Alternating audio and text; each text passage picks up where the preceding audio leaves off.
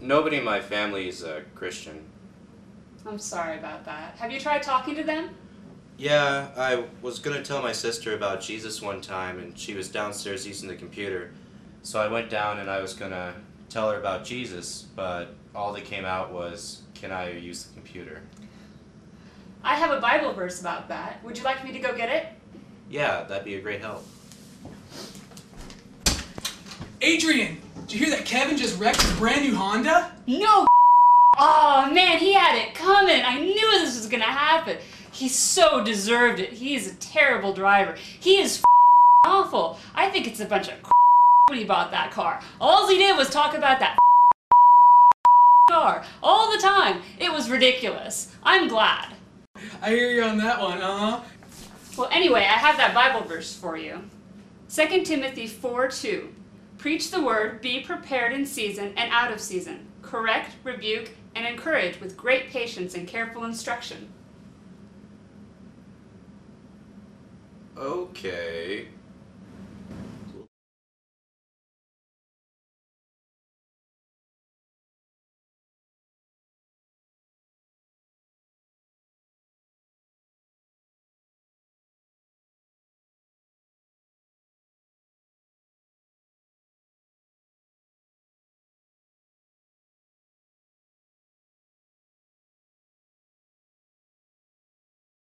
Amen. Hey, Book of James, you're right on the ball. And we're going to start off with chapter 1, verses 2-3. That's right, whoever said that, 2-3 is where we're at. Believe it or not, I was peeking ahead this week, man, in my notes and doing some prep work for verse 4. I know. It was pretty profound. Not quite there yet. We need to finish up our little detour, which I think is a profitable one. Taking a look at some great reasons why God will allow some challenges to come our way. Let's take a look. James chapter 1. When you get there, say moo. We got one moo. Anybody else? Man, that swamp chicken got you guys bad, didn't it? I tell you what, it just really got in your intestines. All right, let's take a little moo. Okay, that's right. James chapter 1, verses 2-3. Here's what he says. He says, now consider it what? Pure joy, my brothers, whenever you face trials of what? Many kinds is the key word. Why? Because you know that the testing of your faith develops perseverance. Now, again, as we saw before, let me expand the Greek for you. It says, be constantly rejoicing, literally. Consider it a matter of unadulterated joy without any mixture of sorrow whenever you fall into the midst of variegated trials which surround you, knowing experientially that the approving of your faith, that faith having been put to the test for the purposes of being approved, and having met the test, has been approved. And this approving process produces a patience which bears up and does not lose heart under courage or trials. Anybody like to have that? And that's what he's talking about when it comes to perseverance. So far, we've already seen in our book of James study, guys, that James is writing this test to the early church that's finally gone out there. Why? As an acid test. Okay, an acid test for true Christians versus fake Christians, true Christianity versus fake Christianity, the real one and only gospel versus the fake one. Why? Because Satan is evil and he has an evil plan. He didn't stop Jesus going to the cross, right? He didn't stop him rising again from the grave. He didn't stop him from fulfilling Genesis 3:15, the great promise. One day, God's going to make it right. One day, the seed of the woman, Jesus Christ, the virgin birth, is going to crush the head of the serpent. Satan lost. But that doesn't mean he gives up. He moved to plan B, and he's trying to now pollute the church with a bunch of fake Christians, okay? And so James writes this to thwart that, if you will, the evil intentions under the power and inspiration of the Holy Spirit to thwart that off. Because the last thing that God wants when his church finally gets out there and is a witness to the lost is to be giving them a false impression of Jesus and a false gospel, okay? We saw his first test, of course, was the issue of trials. And the aspect of trials is, do you have joy in your trials? Why? Because we're followers of Christ. We're Christians. Jesus endured the cross for the joy set before him. So is that, not to say that we always have it, not to say that we're perfect at it, because as we saw, it's a growing process, a baby to adulthood, to maturity, okay? But is over time as a Christian, are you starting to experience more joy even in the hard times? Okay, that's the issue, okay? And as we saw there, that is an acid test, okay? And he says, well, how can we do that? Well, he says, because first of all, you need to realize that your trials are going to come in many different ways, poikilos, okay? And just as God has many different trials, custom tailored for you and I, coming our way, he's got many good reasons why he allows them for his children, Romans 8:28. He gives us the first one he saw was the issue of perseverance, okay, as we just saw. But that's the tip of the iceberg. He says what you need to realize, you have to consider, you have to think forward, you have to sit there and realize and know, gnosko, beyond a shadow of a doubt, that it isn't just a perseverance, that there's some, I may not see it now, it may not make sense now, the pain may not have gone away now, but I know beyond a shadow of a doubt, gnosko, that there's something fantastic, something wonderful that God is doing in the midst of my trial. Perseverance is one of them, but so far we've seen there's a bunch more than just that. To expose our sin nature, to keep us from being spiritually lazy, to cause us to be a blessing to other people, to teach us that God is God and we are not, to make us more like Jesus, to keep us from wasting our lives, to make us more humble, more joyful, more loving, to produce a powerful testimony, to produce a powerful character, and to get you steered in a new direction. Now, if that's all there was, isn't that enough to keep a smile on our face? I mean, that's some serious, awesome, great stuff, right? Every single one of those, as well as perseverance. But there's more. The 13th reason, okay, 14, is to actually get us to appreciate fellowship. Turn to somebody and say, I need you, man. Okay, to appreciate fellowship. Open your Bibles to Hebrews chapter 10. Hebrews chapter 10. Let's take a look here. Hebrews chapter 10. And let's take a look. And the context here is the word of encouragement from the writer of Hebrews. And what he wants us to understand is some things that we need to do considering the context of the last days as the day is approaching, the day of Jesus Christ, okay? Is Jesus coming back? All right, so how should we conduct ourselves? What do we need to do? He gives us 3 things here that we need to pay attention to, okay? Hebrews chapter 10, and it says this. He says, verse 23, he says, now, first of all, let us hold unswervingly to the hope we profess, right? What's our hope? Jesus. That's right, Jesus is always a safe answer. Okay, Jesus, yeah, of course, that he saves us, he rescues us from God's wrath. We're going to heaven, we've been forgiven. Okay, the hope that we profess, listen, why? Because, what's he say there? He says, listen, he says, for he who promised is what? Faithful. Okay, now, number 2, and also let us consider how we may what? Spur one another on towards love and good deeds. Not only that, let us, number 3, not give up meeting together, as some are in the habit of doing, but let us what? Meet together so we can what? Encourage one another, and all the more as you what? What's the context? What pulls it all together? All the more as you see the day approaching. So what we got is some things. Number 1, don't give up your hope in Jesus Christ. Things are going to get worse in this world. Have you noticed? Okay, the Bible told us about it. Don't give up your hope. Jesus is faithful. Okay, number 1. Number 2, we need to, when we come together, we need to be encouraging one another, right? That's the goal, to be mutually edified. And if that's going to happen, what do we got to not do? Don't get tricked into not meeting together. Okay, is what he's talking about here. One of the biggest dangers, and I really think this is in the last days, and this is what's getting a challenge, especially when we're dealing with the time frame that we're in, and that is with the apostasy. I get phone calls, emails, virtually every single week from Christians all over the place. I'm not saying this to toot my horn or anything, but to let you know that through the media ministry, we get like an inside peek at what's really going on in the church across America and around the world. And almost every week it's the same thing. Pastor Billy, I can't find a healthy church. I'm starving to death out here. There's no food. There's no nothing. And so it's not just around here. It's all over the world. So in one aspect, know that you're not alone. Okay? And so it's going to be more of a challenge to find that healthy place. Okay? But there are still currently places out there, preachers who will preach the whole counsel of God, not just the fluff and not just half of the scripture, not just the fun stuff and the nice stuff, but all of the scripture, even the stuff that gives you a spanking, stay away from sin and hell and God's wrath, the whole of scripture as we're supposed to. Okay, but it's not easy nowadays.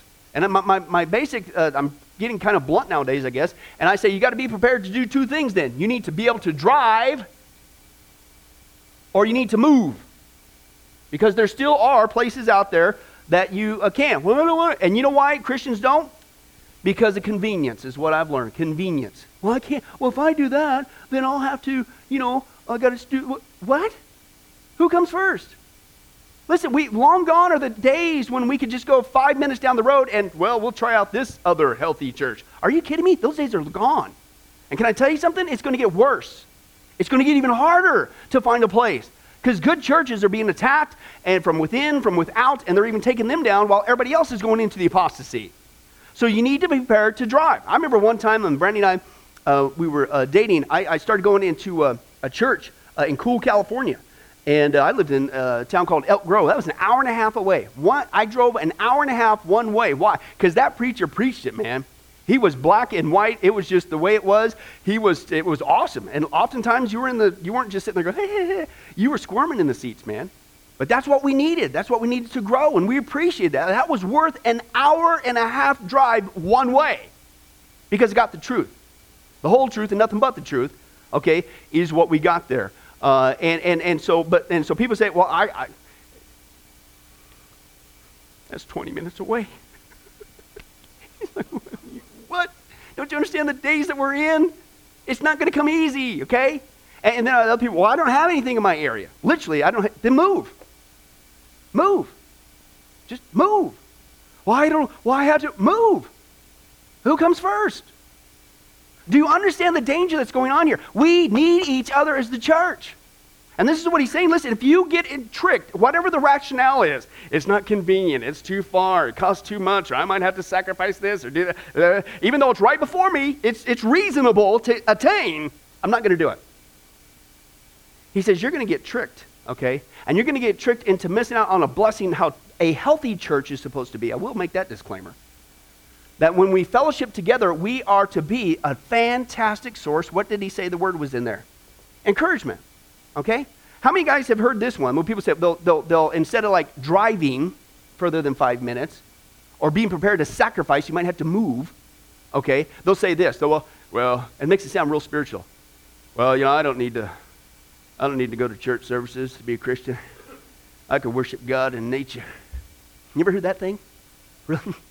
For God so loved the world that he went through and died on the cross, Jesus Christ, so that we could sit around and commune with squirrels. I don't see that in the Bible. Do you guys see that in the Bible? I don't see it. It's not my Bible anyway. Excuse me? So you understand what the word church is?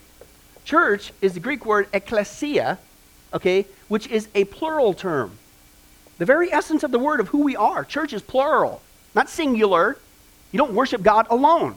It's ekklesia. It means a group of called out ones. We're called out of this world, called to fellowship together as his body, and that when we gather together in his name, we benefit each other. We encourage one another. And I'm sorry that I don't think it's going to be to your spiritual well-being to try to seek encouragement from a squirrel. They'll throw nuts at you and you get bruises on your head. It just hurts. I don't know. Have anybody tried it? Please, good. Really? Seriously? Yeah, it doesn't work, does it? Please say no. Okay, thank you. It works well, my analogy. All right, so, but no, it doesn't work that way, okay? Listen, when we get saved, we all know that we're indwelt by the Holy Spirit, right? And why is he there? Number one is our deposit, our guarantee that we're going to get to heaven. Praise God, amen? It's God's engagement ring, arbon in the Greek. Number two, he gives each Christian what? Gifts to serve the squirrels with. No, to serve what? To serve him, but we do it by serving, it's unto him, but who? Fellow Christians, right? So here's the point. How are you're going to miss out on this blessing, especially as we see the day getting closer. It's going to get worse. We need each other. We can't get tricked in from being disconnected. Because listen, if you never show up for church services, or you sit there and check, I don't need, I can just worship God in nature. You're getting duped. Listen, it's twofold. Number one, how can somebody in a church setting, a ecclesia, a group of called out ones, how can they benefit from the gifts that God gave you to help them out with? Right? Flip it around. How can you benefit from the multitude of gifts from the other Christians around you who've been equipped to be a benefit to you when you need it? How can that interchange ever take place if you never come together? Especially as you see the day approaching. I don't know if you guys learned this or not, but have you realized that we are not going to get encouraged by this wicked world system? Right? and this wicked world system has gone into anti-Christian mode. Have you noticed that? So now they're not just not distracting us, now they're seeking to destroy us. Have you noticed that? So all the more as you see the day approaching, our only source of true beneficial encouragement is coming from who? The church. And so he says, as you see the day approaching, don't get tricked. Don't get duped into somehow rationalizing, I don't need to go. I don't need somebody. Or that's too far. It costs too much. What? We talked about this before, but listen, the enemy is an opportunist. Okay? And what he's going to do is just like you ever watch those nature shows when the lions are chasing the antelope or whatever those things are? Right? Which one did they eventually get? The weak ones and or the one who, unfortunately, what they do with the herd? Strayed. Right? Christian, I'm telling you spiritually, that's exactly what the enemy wants to do. He wants you to stray. He wants you to rationalize, even make it sound spiritual, like, oh, I'm so spiritual, I can't hang out with those unspiritual people. What? Okay? And listen, there is no perfect church. If you find the perfect church, don't go there because you'll mess it up. Right? And so will I. Okay? But listen, and I'm not even saying Sunrise is perfect. Okay? I'm saying, but by and large, at least I would say it's pretty healthy. You're going to get some meat once in a while, at least, right? It beats a sharp stick in the eye, okay? Okay, I think it's worth the drive, okay? But listen, you have to be prepared. Don't get tricked into getting out of the fellowship, okay? Because you're going to mess up the opportunity for you to be encouraged, okay? And that's what the enemy does, folks. He tries to get us to get out of, if you will, the herd, out of the church setting. So we'll miss out on the encouragement, and so that other people will miss out on the blessing of us just even being there with the gifts that God's given us, okay? And that's what he does. So here's what God does. Here's what we should consider. Here's what we think. Well, why, God?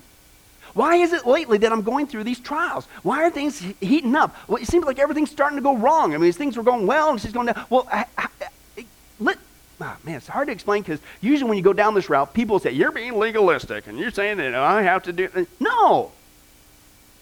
But how is your attendance at fellowship with Christians? Has nothing to do with legalism. Has everything to do in the context here of our spiritual well-being. And if you got tricked for whatever reason to get on this pattern where you're not on a regular attendance or regularly plugged in, not just sitting there, but also giving back as a healthy church, right, with the gifts, then guess what's going to happen? You're going to get spiritually sucked dry. You're going to get sucked in this world. And God knows that. So guess what? He allows some challenges to come to get you motivated to seek the fellowship and encouragement of the church again. Has anybody ever had that happen to them? I remember one time I was in between internships, and when I was doing my master's work, and crazy busy, working full time, going to school at night full time, and crazy schedule, and it's easy to rationalize. I remember sitting there one time, it was just like, oh man, just exhausted. So we decided, Brandy and I, or actually it was my doing, decided that, you know what we're going to do today? We are going to check in at everybody's favorite church. The Church of St. Mattress with Pastor I.B. Snoozen of the Bedside Sheets Assembly. Have you ever been there? Very comfortable. It's awesome. They even give you these clickers, and all you got to do is do the volume up and down. You say, well, that's my church service, watching TV. Just happen to flip it, and here's part of my rationale. Well, at least I'm watching Charles Stanley. You know what I'm saying? That's my church service for today, and nothing against him. I'm saying that. But that's not the same thing as fellowship, okay? And so we're sitting there, and talk about God's sovereignty. He didn't let us stray very long. You know what that whole sermon was about from Charles Stanley? Get in the church. What are you doing sitting at home? Just like, all right. So anyway, so that's what he did. And because, listen, God will allow hardships. He'll allow sometimes when we start getting sidetracked to spank us back into, no. Don't get tricked into losing your fire for me. This world is seducing you away from the only source of encouragement you have, and that's the church. A healthy church. One guy, this is my favorite analogy to illustrate this. He said there was a member of a certain church who previously had been attending services regularly, but he stopped going. And after a few weeks, the pastor decided to visit him. And it was a chilly evening, and the pastor found the man at home alone, sitting before a blazing fire. Well, guessing the reason for the pastor's visit, the man welcomed him, led him to a big chair next to the fireplace, and just simply waited. The pastor made himself comfortable, but he said nothing. Now, I got to put a disclaimer in there. That's a really hard thing to do for a pastor, but I digress. Said nothing In grave silence, he contemplated the play of the flames around the burning logs, and after some minutes, the pastor took the fire tongs and carefully picked up a brightly burning ember, and he placed it on the side of the hearth there, all by itself. And then he sat back in his chair, still silent. Well, the host watched all this in quiet fascination. As the one lone ember's flame diminished, there was a momentary glow, and then poof, the fire was no more. Soon it was cold and dead as a doornail. Not a word had been spoken since the initial greeting. But just before the pastor was ready to leave, he picked up the cold, dead ember, placed it back in the middle of the fire, and immediately it began to glow once more with the light and warmth of the burning coals around it. And as the pastor reached the door to leave, still didn't say a word, his host said to the pastor, he said, "Thank you so much for your visit, Pastor, and especially for your fiery sermon. I'll be back at church service next Sunday." You may not see it right away. You may not feel it right away. But when we get duped for whatever reason, I don't need to worship Jesus at a church. I can worship Jesus in nature. Or it's too far. It's whatever the rationale that we play through our brain. Yeah, when you first get out, you're still kind of warm.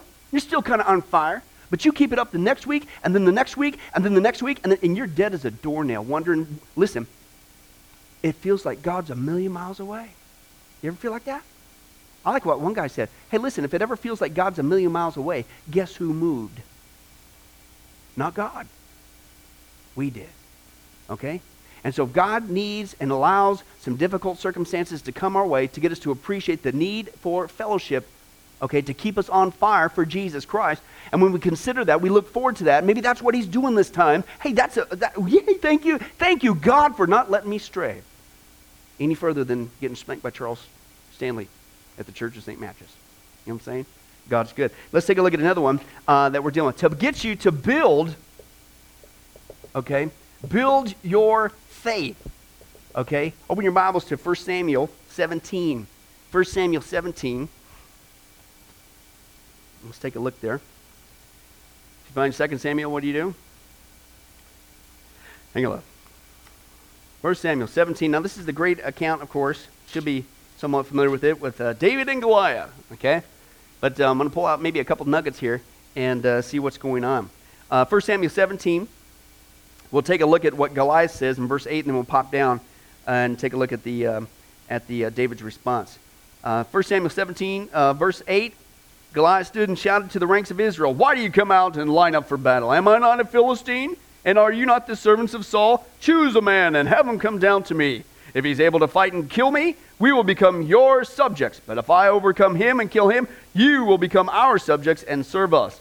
Then the Philistine said, "This day I defy the ranks of Israel. Give me a man and let us fight together." Now, on hearing the Philistines' words, Saul and all the Israelites were what? Dismayed and terrified. Except for one guy. His name was David. Now, flip over there to verse 32. David said to Saul, "Let no one lose heart on account of this Philistine. Your servant will go and fight him." And Saul replied, "You are not able to go out against this Philistine and fight him. You're only a boy." Pay attention to that. "And he has been a fighting man from his youth." But David said to Saul, "Your servant has been keeping his father's sheep. When a lion or a bear came and carried off a sheep from the flock, I went after it, I struck it, and I rescued the sheep from its mouth. When it turned on me, I seized it by its hair, I struck it and killed it. Your servant has killed both the lion and the bear, and this uncircumcised Philistine, he's going to be just like one of them, because he has defied the armies of the living God. The Lord who delivered me from the paw of the lion and the paw of the bear will deliver me from the hand of this Philistine." So Saul said to David, "Well, go, and the Lord be with you." Okay, is what he was talking about there. Now, the first clue that something pretty fantastic is going on, it's not just Goliath and how big he was. Okay, the other issue that's going on here is how small David was.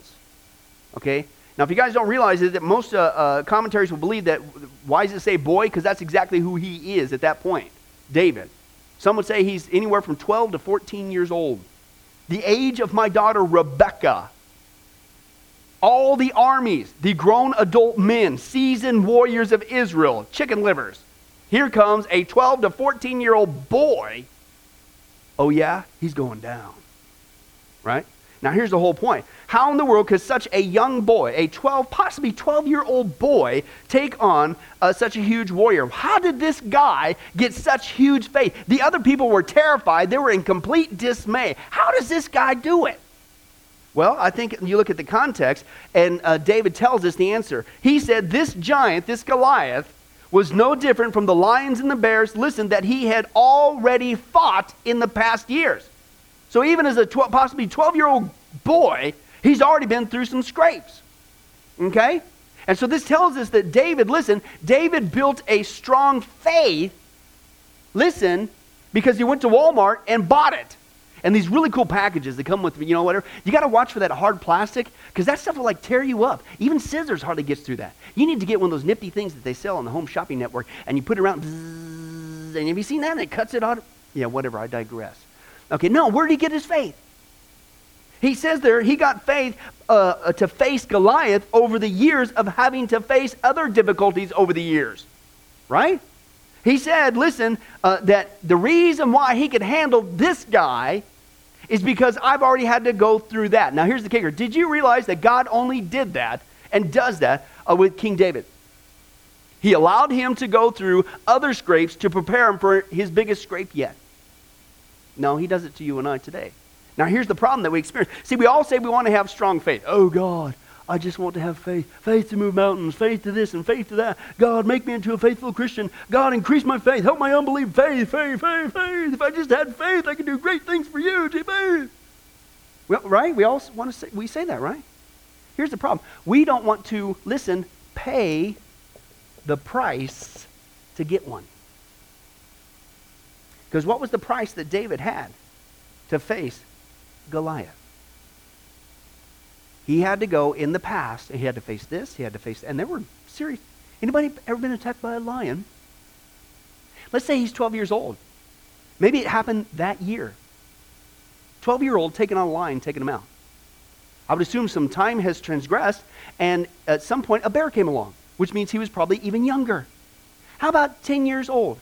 How about the age of my son, 9 years old, took on a bear and whooped him? Now, any father at that point would go, what? It's my boy. What a guy, right? But this is what he did. He trusted in the Lord, and God took care of him, okay, is what's going on here. So guess what? You and I, we got the same choice to make. We could either run or hide or blame our problems on other people, or listen, here's the point. We could face them head on and start to build our faith. Have you noticed how that works out? God took you through this problem, okay, and then you went through another problem, and then over a period of time you say, wait a second. All right, here comes yet another problem. But you know what? I'm starting to see a track record here. God took care of this guy, and he took care of that, and he took care of me in this. The size doesn't matter. He's going to take care of this as well. Now the problem is what we do is we don't look at those opportunities as opportunities to build our faith. And what we do is we miss out because we start to blame other people. Okay? Listen to this. This is researchers studied 2 young boys who were raised in the home of an alcoholic father. As young men, they each went their own way. Years later, one had turned out to be just like his father, a hopeless alcoholic, but the other had turned out to be an upright citizen who never even touched a drop of liquor. So the first one was asked why he became an alcoholic, and the second one was asked why he became somebody who completely abstained, an upright citizen. Well, oddly enough, they both gave the same identical answer in these words. What do you expect when you have a father like mine? Exact same trial, 2 radically different outcomes. Why? One chose to grow through it and become better. One chose to use it as an object of blame and excuse to not have to change. And can I tell you something, guys? Listen, that's what God is teaching us in every one of our trials. You have a choice to make. You can blame the devil, you can blame other people, you can blame this, you can blame that, you can blah, blah, blah, blah, blah. Or you could focus on the sovereignty of God, the hand of God, focus on his track record, and begin to grow. You can either become better, or you can become bitter. You can grow, or you can groan. You can whine, or you can shine. And this is what David did. David was able to face years of difficulties by looking at God's track record. Listen, David made it through Goliath, not getting focused on the size of his problem, but on the size of his God. Have you ever, and David, look at his life. I wonder personally, I'm not going to say thus saith the Lord, but I wonder personally if this is what helped to encourage David on the hugeness of God, so that no matter what size or the problem came his way, he wasn't daunted by it. Because David was a shepherd. Shepherds are out in the middle of nowhere. Have you noticed that? That's part of their lifestyle, right? And when you're out in the middle of nowhere, especially away from Las Vegas and all the lights, when you look up at the night sky, what do you see? Stars, tons of stars, right? And you imagine David out there strumming along on whatever instrument he was, the birthplace of a lot of psalms, right? And so he's out there, but what's he seeing? He's seeing, have you ever been in a position, whether it's a planetary or just getting away from all the city lights and looking up, you're at an altitude to where you can literally see the whole Milky Way without even squinting? I mean, have you ever seen that? Have you ever seen the majesty of just looking up in the sky and it's just chock full of the stars? Have you ever done that camping? Anything? Anybody? Okay. What does that do? As a Christian, you begin to look at that and ponder that. It makes your mind go, whoa, God, you're awesome. Look at how huge this universe is. Look at all these stars. And it says you just spoke and flung them into existence. And the scripture says you know every one of them by name. I can't even count the things. And so then your mind goes, whoa, how big God is, how awesome he is. And then all of a sudden when you start thinking about the hugeness of God and how huge he is, your little problem on this little tiny planet is really teeny weeny. Goliath is an ant, right? I think that's part of why David was able to deal with it. There's a character issue, God's character. Hey, listen, the issue is the same. God took care of me with the lion. He took care of me with the bear. He's going to take care of this guy. And oh, by the way, I don't care if he's 19 feet tall. God is way bigger, right? And he made a big boo-boo. He said bad things about God and God's people.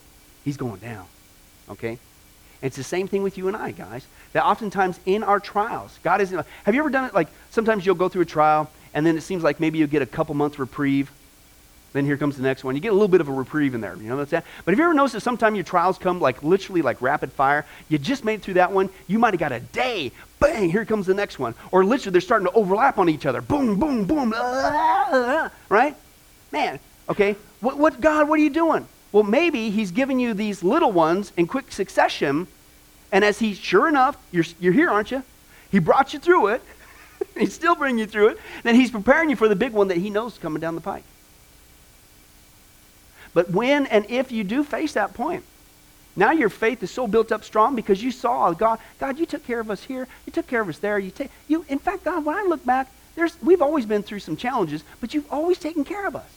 You've always lived up to your deal. You said if we just seek first your kingdom, your righteousness, all these things are going to be added unto us. What we're going to eat, what we're going to drink, what we're going to wear. He's got that. Everyone here has got something to eat, something to drink, and praise God, something to wear.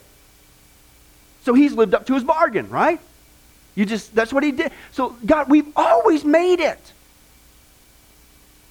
This is no different. It's just in a different package. Your faith is so built up having to go through all those lions and all those bears. Who cares about Goliath? Now, when you think about that, and you consider that, and you think forward, well, maybe that's what God's doing in this latest round of difficulties. Yeah, woo, James, no, I get it now. Consider it constant rejoicing. This is fantastic. Because I remember somewhere I did ask, please increase my faith. Yay. Okay, let me give you one more. To get us to return to him. And then we'll close for today. Return to him. Now here's an exciting book. Amos chapter 4. Okay? Not the guy who's famous and made those cookies. This is a different guy. In case you're wondering, I know you're out there. Okay. Take a look there. Amos. Hosea. Amos. Now, if it'll help, it's page 684 in my Bible. And Amos chapter 4. And I'll do a little theme song, give you some time to get there. Amos chapter 4. Okay, we're there. Hey, praise God. All right, let's take a look at it. Verses 1 through 11. This is awesome. Only God could do this. Listen to this. This is cool. Hear this word, you cows of Bashan. What? You cows of Bashan on Mount Samaria. You who? Women? God's calling them cows. This is a rebuke. You women who oppress the poor and crush the needy, and say to your husbands, bring us some drinks.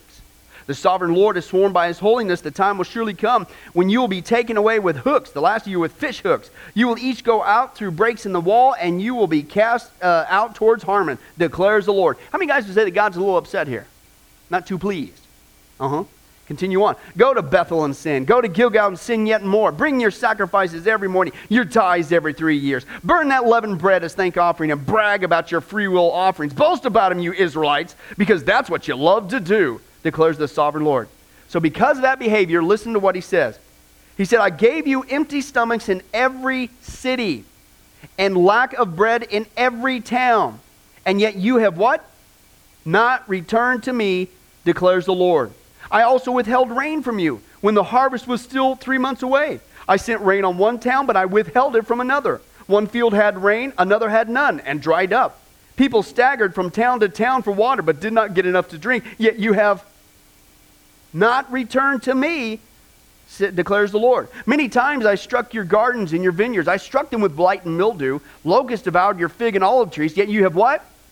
Not returned to me, declares the Lord. I sent plagues among you as I did to Egypt. I killed your young men with the sword and your captured horses. I filled your nostrils with the stench of your camps. Yet you have what?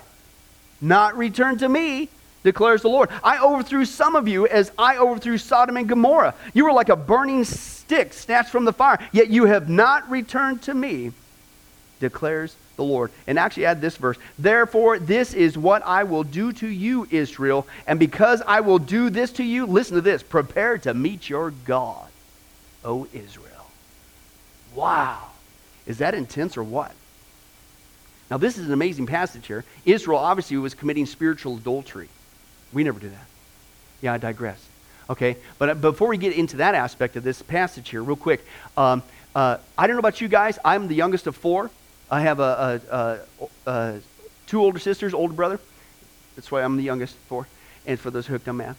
And but my 2 older sisters, man, if there's anything I learned growing up, there was 3 things you never did to your sisters, the older sisters. Okay, number 1, don't ever touch their purse.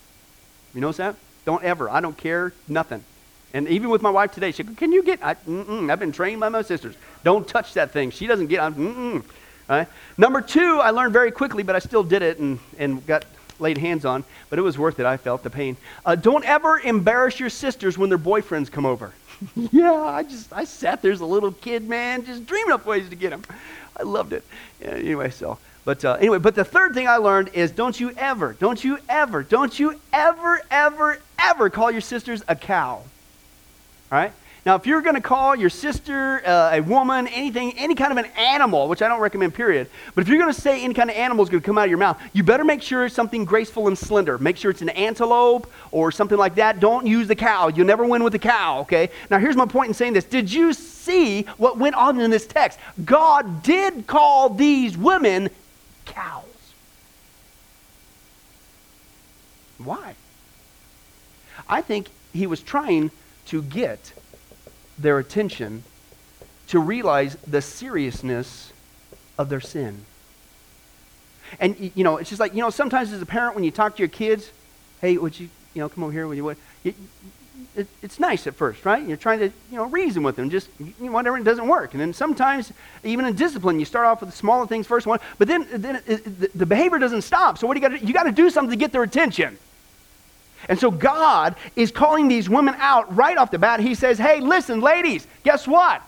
Yeah, you're Israel, you're my chosen people, but can I tell you something? You're acting right now like a bunch of fat cows.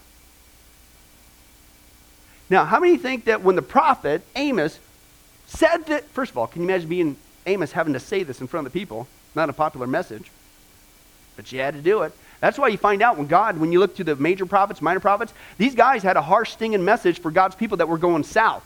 And because God loved them, he sent faithful men to preach the truth, to get them back to him. That's one of the contexts that's going on here. But you also see the side effect of that is that they tried to kill him. In fact, they killed several of them. In fact, Jesus said in the Beatitudes in Matthew chapter 5, he says, rejoice greatly. He says, when people persecute you and falsely say all kinds of evil against you, because in the same way they persecuted the prophets of old. Sometimes God wants you to preach a message that people don't want to hear, but you got to preach it. because it's out of love that God's trying to get their attention. And so God says, listen, ladies, you're breaking my heart. I want this beautiful, loving, intimate relationship with my people, Israel. You're out there you're selling yourself out in spiritual adultery. You're acting like a bunch of fat cows. I got your attention now? Got your attention? Now I got your attention. Let me tell you what I've been doing. I'm sorry I had to go to that point to get your attention, but there's something that's been going. Have you noticed that you've been without some things lately? Have you noticed that the crops ain't doing so hot? Have you noticed that these things ain't working out that well? Have you noticed that? He said, it's because I'm trying to get you to return to me. And I put this stumbling block up to get you away from the world, but you break through the fence and you still do it. You do not return to me. I'm allowing these things to happen so that you can return to me. But what was the constant sad theme? And yet you did not return to me, declares the Lord. Sometimes God will do that to you and I, okay? Because he sees that we're starting to go down that route to commit spiritual adultery. We say, oh, I love Jesus. He's so awesome. And I just really appreciate this loving, intimate, beautiful relationship with him. But sometimes we treat it just like they did. We just go through the motions. That's what they were doing. Oh, yeah, bring your tithes and offerings. You don't care. You're just doing this to boast to other people. Look at me. You're like, you're not doing this for me, God says. You're just going through the motion. You've turned this beautiful, loving, intimate relationship with me into a dry, stale, boring, man-made religion, and you're living for this world. I see the whole thing. You're acting like cows. Got your attention. And this is why I'm allowing this. So let's do two things. Let's break it down for us today to bring it home, okay? Listen, I'm going to bring it home. Ladies, if all you care about, and listen to the context here, I'm going to break it down for you. If all you care about in life as a Christian is a big fancy house, then God would say, you're acting like a cow. Now again, I didn't say that. He did. If all you care about is a big giant wardrobe, tons of jewelry, that's the other thing that was going on here in this context, you're acting like a cow. If all you care about, ladies, as a Christian is having 80 pair of shoes while the poor have nothing, you're acting like a cow.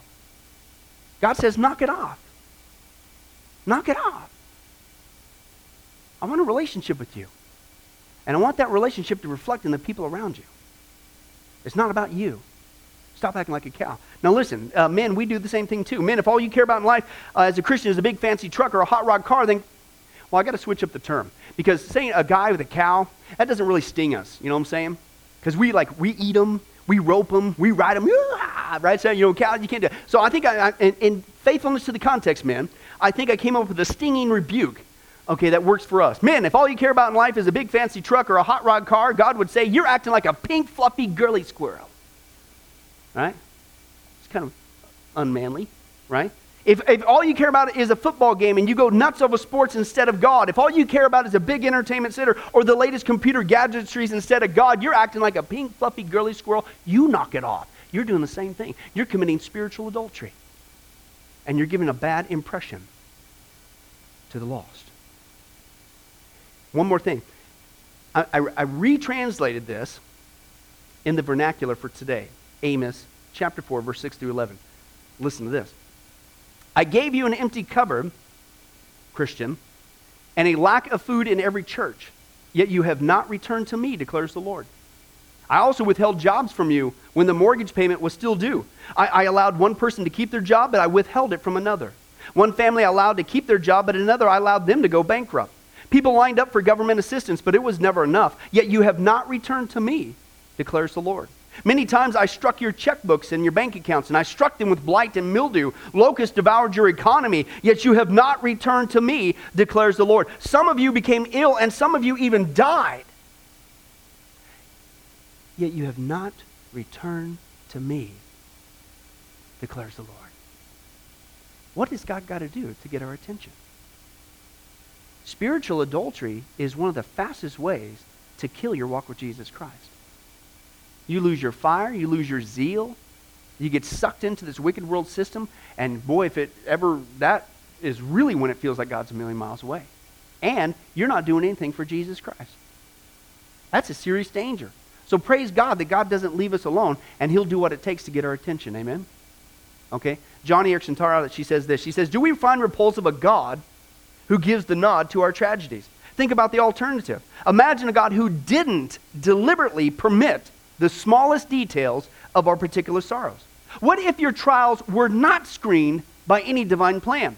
What if God insisted on a hands-off policy towards the tragedies swimming our way? Think of what this would mean. That first, the world would be worse, much worse, absolutely intolerable for everyone every second. Try to conceive of Lucifer completely unrestrained. Left to his own, the devil would make Jobs of us all. The Third Reich would have lasted forever. Your head would be mounted on Satan's wall above his fireplace. Human sacrifice would entertain basketball crowds at halftime. Child molesting techniques would be taught at community colleges. Listen, the only reason why things aren't worse is because God curbs evil. Satan had to ask to sift you like wheat, Jesus told Peter. And we can be certain that the old snake didn't check in with God out of politeness. He had to get permission, which means that even Satan operates under God's restraints. And she says this, evil can only raise its head where God deliberately backs away. Listen, but always for reasons that are specific, wise, and good, but often hidden during this present life. And she says this, she says, if God didn't control evil, the result would be evil uncontrolled. God permits what he hates to achieve what he loves. And what he loves is what he died on the cross for us. Gave his son. Jesus died on the cross for us. What he loves is now that we can have that beautiful, loving, daily, awesome walk with him before we even get to heaven. And so if he has to allow a few difficulties to come along our way, some hardships, some things that God hates, to protect you and I from being continually seduced and destroyed and committing spiritual adultery, listening to the Pied Pipers of this wicked world system, stealing our hearts away from God, then praise God for those hardships that keeps us on the straight and narrow, and that we can continue enjoying the fruit of that beautiful, intimate, loving walk with God. Love, peace, patience, joy, kindness, etc., in great abundance. He's maintaining that for us. Isn't that awesome? And again, as James says, listen, your trials are going to come poikilos, many, all different ways. Here's the good news, though. God is going to have many different good, awesome reasons. Perseverance is one of them. But maybe sometimes it's to get us to return to him because he sees that what maybe we don't want to admit. Little by little, slowly but surely, we've been seduced into going away from him. And God loves us enough not to leave us there. He'll spank us with difficulties to get us back on track. That makes you joyful. Amen? Let's pray. Well, hi, this is Pastor Billy Crone of Sunrise Baptist Church, and I hope you enjoyed today's study.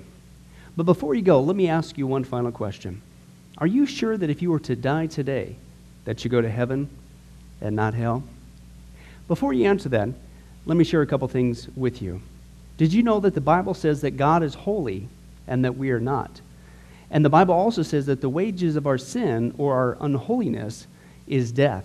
In other words, when we die, and it's coming for each one of us, we're all marching towards the grave at different speeds, but it's going to happen.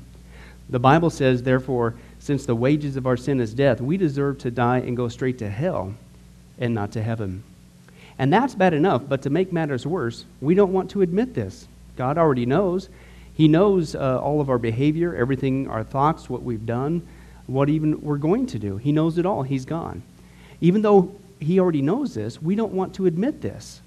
And so, out of love and mercy, God gave us something called his law, or the Ten Commandments. It's kind of like his x-ray into our heart to show us what he already knows, that he is holy and that we are not. And it's this unholiness or sin that separates us from him. Let's take a look at God's x-ray, if you will, his divine law, to show us what he already knows. The Ten Commandments, the ninth one says this, you shall not bear false witness. Okay? That's called lying. Okay? And if you've ever told a lie once, which we all have, myself included, the Bible says that makes you a liar. Okay? Another commandment says, you shall not steal. Okay? And you might think, well, that's something that everybody does. Well, it doesn't make it right, and it demonstrates what God is trying to show us, that we all have sin, and it's separating us from Him. Even if you took a pencil in the 3rd grade from somebody, if you did it without permission, that's stealing. And so now you've become a thief. The Bible says that you shall not use the Lord's name in vain. And how interesting it is and unfortunate that the only name under heaven by which men might be saved, the name Jesus Christ, has now become a common cuss word. The Bible says that God is so holy that even His name is holy. If you've taken the Lord's name in vain and used it as a cuss word or even flippantly, the Bible calls that the sin of blasphemy. And so now you become a blasphemer. The Bible says you shall not commit adultery.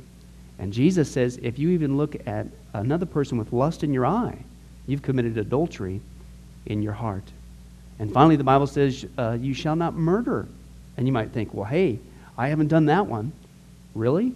Well, again, the Bible says that the sin of hatred is the same as the sin of murder. The only difference is you pulled the trigger, if you will, in your heart. You wish they were dead. And in God's eyes, it's the same thing in principle.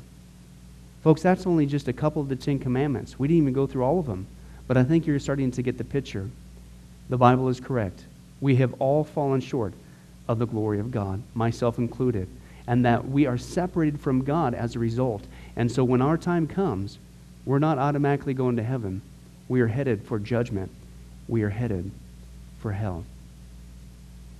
Now let me tell you the good news. The good news is that God so loved the world that He gave His one and only begotten Son, Jesus Christ, to save us. Jesus Christ died on the cross. It was the death penalty of its day. He paid in full the price for our sins to be forgiven. Let me give you an analogy. For instance, even today, we could see that a person could commit a crime. They cannot reverse it. The sentence has been passed. The judge has slammed his gavel, and they are ushered off into their jail cell. And in this particular crime, they are going to receive the death penalty. And so they're behind bars just waiting for the time, waiting for the call for them to go and receive the death penalty. But believe it or not, as we know, there is a way that a person can get off a death row. And that is if the one in authority, the governor, would grant them a pardon. Now, they didn't earn it. They certainly don't deserve it. And there's nothing they could do to earn it because nothing can reverse their crime. Okay? Yet the one in authority has that ability to grant them a pardon. Well, can I tell you something? That's what God has done through Jesus Christ. The cross was the death penalty of the day. God sent His one and only Son to die on the cross, to take the death penalty in our place, and that if we would just receive His pardon for all of our sins, God is willing to allow us to get off a death row. He's willing to forgive us completely of all of our sins. That's the good news that I want to share with you. God loves you. The Bible says that God is not willing that anyone should perish, but everyone come to repentance. Won't you, if that's you, call upon the name of Jesus Christ right now? Won't you ask Him to forgive you your sins? The Bible says that if you confess with your mouth Jesus is Lord and believe in your heart that God raised Him from the dead, you will be saved. Won't you do that now, wherever you are? Please, take God up on His amazing, loving offer. I'll let you down. Man will let you down. People will let you down. But God never will. He wants to adopt you into His forever family. He loves you. He's willing to forgive you of anything and everything you've ever done, past, present, and future. It's amazing. Please, call upon Jesus now. Well, this has been Pastor Billy Crone of Sunrise Baptist Church. If there's anything that we can do for you, please don't hesitate to ask. Our number and information will come up here on the screen here shortly. And remember, I hope to see you in heaven. God bless. Thank you for watching this presentation from Sunrise Baptist Church. If you would like to send us a letter or any other kind of postage, you can reach us at 1780 Betty Lane, Las Vegas, Nevada, 89156. For more information, you can give us a call at 702-452-8599 or email us at bcrone@getalifemedia.com or you can visit our website at www.getalifemedia.com. Billy Crone and this ministry can also be found on Facebook and Twitter. Join us for services at www.sunriselv.com.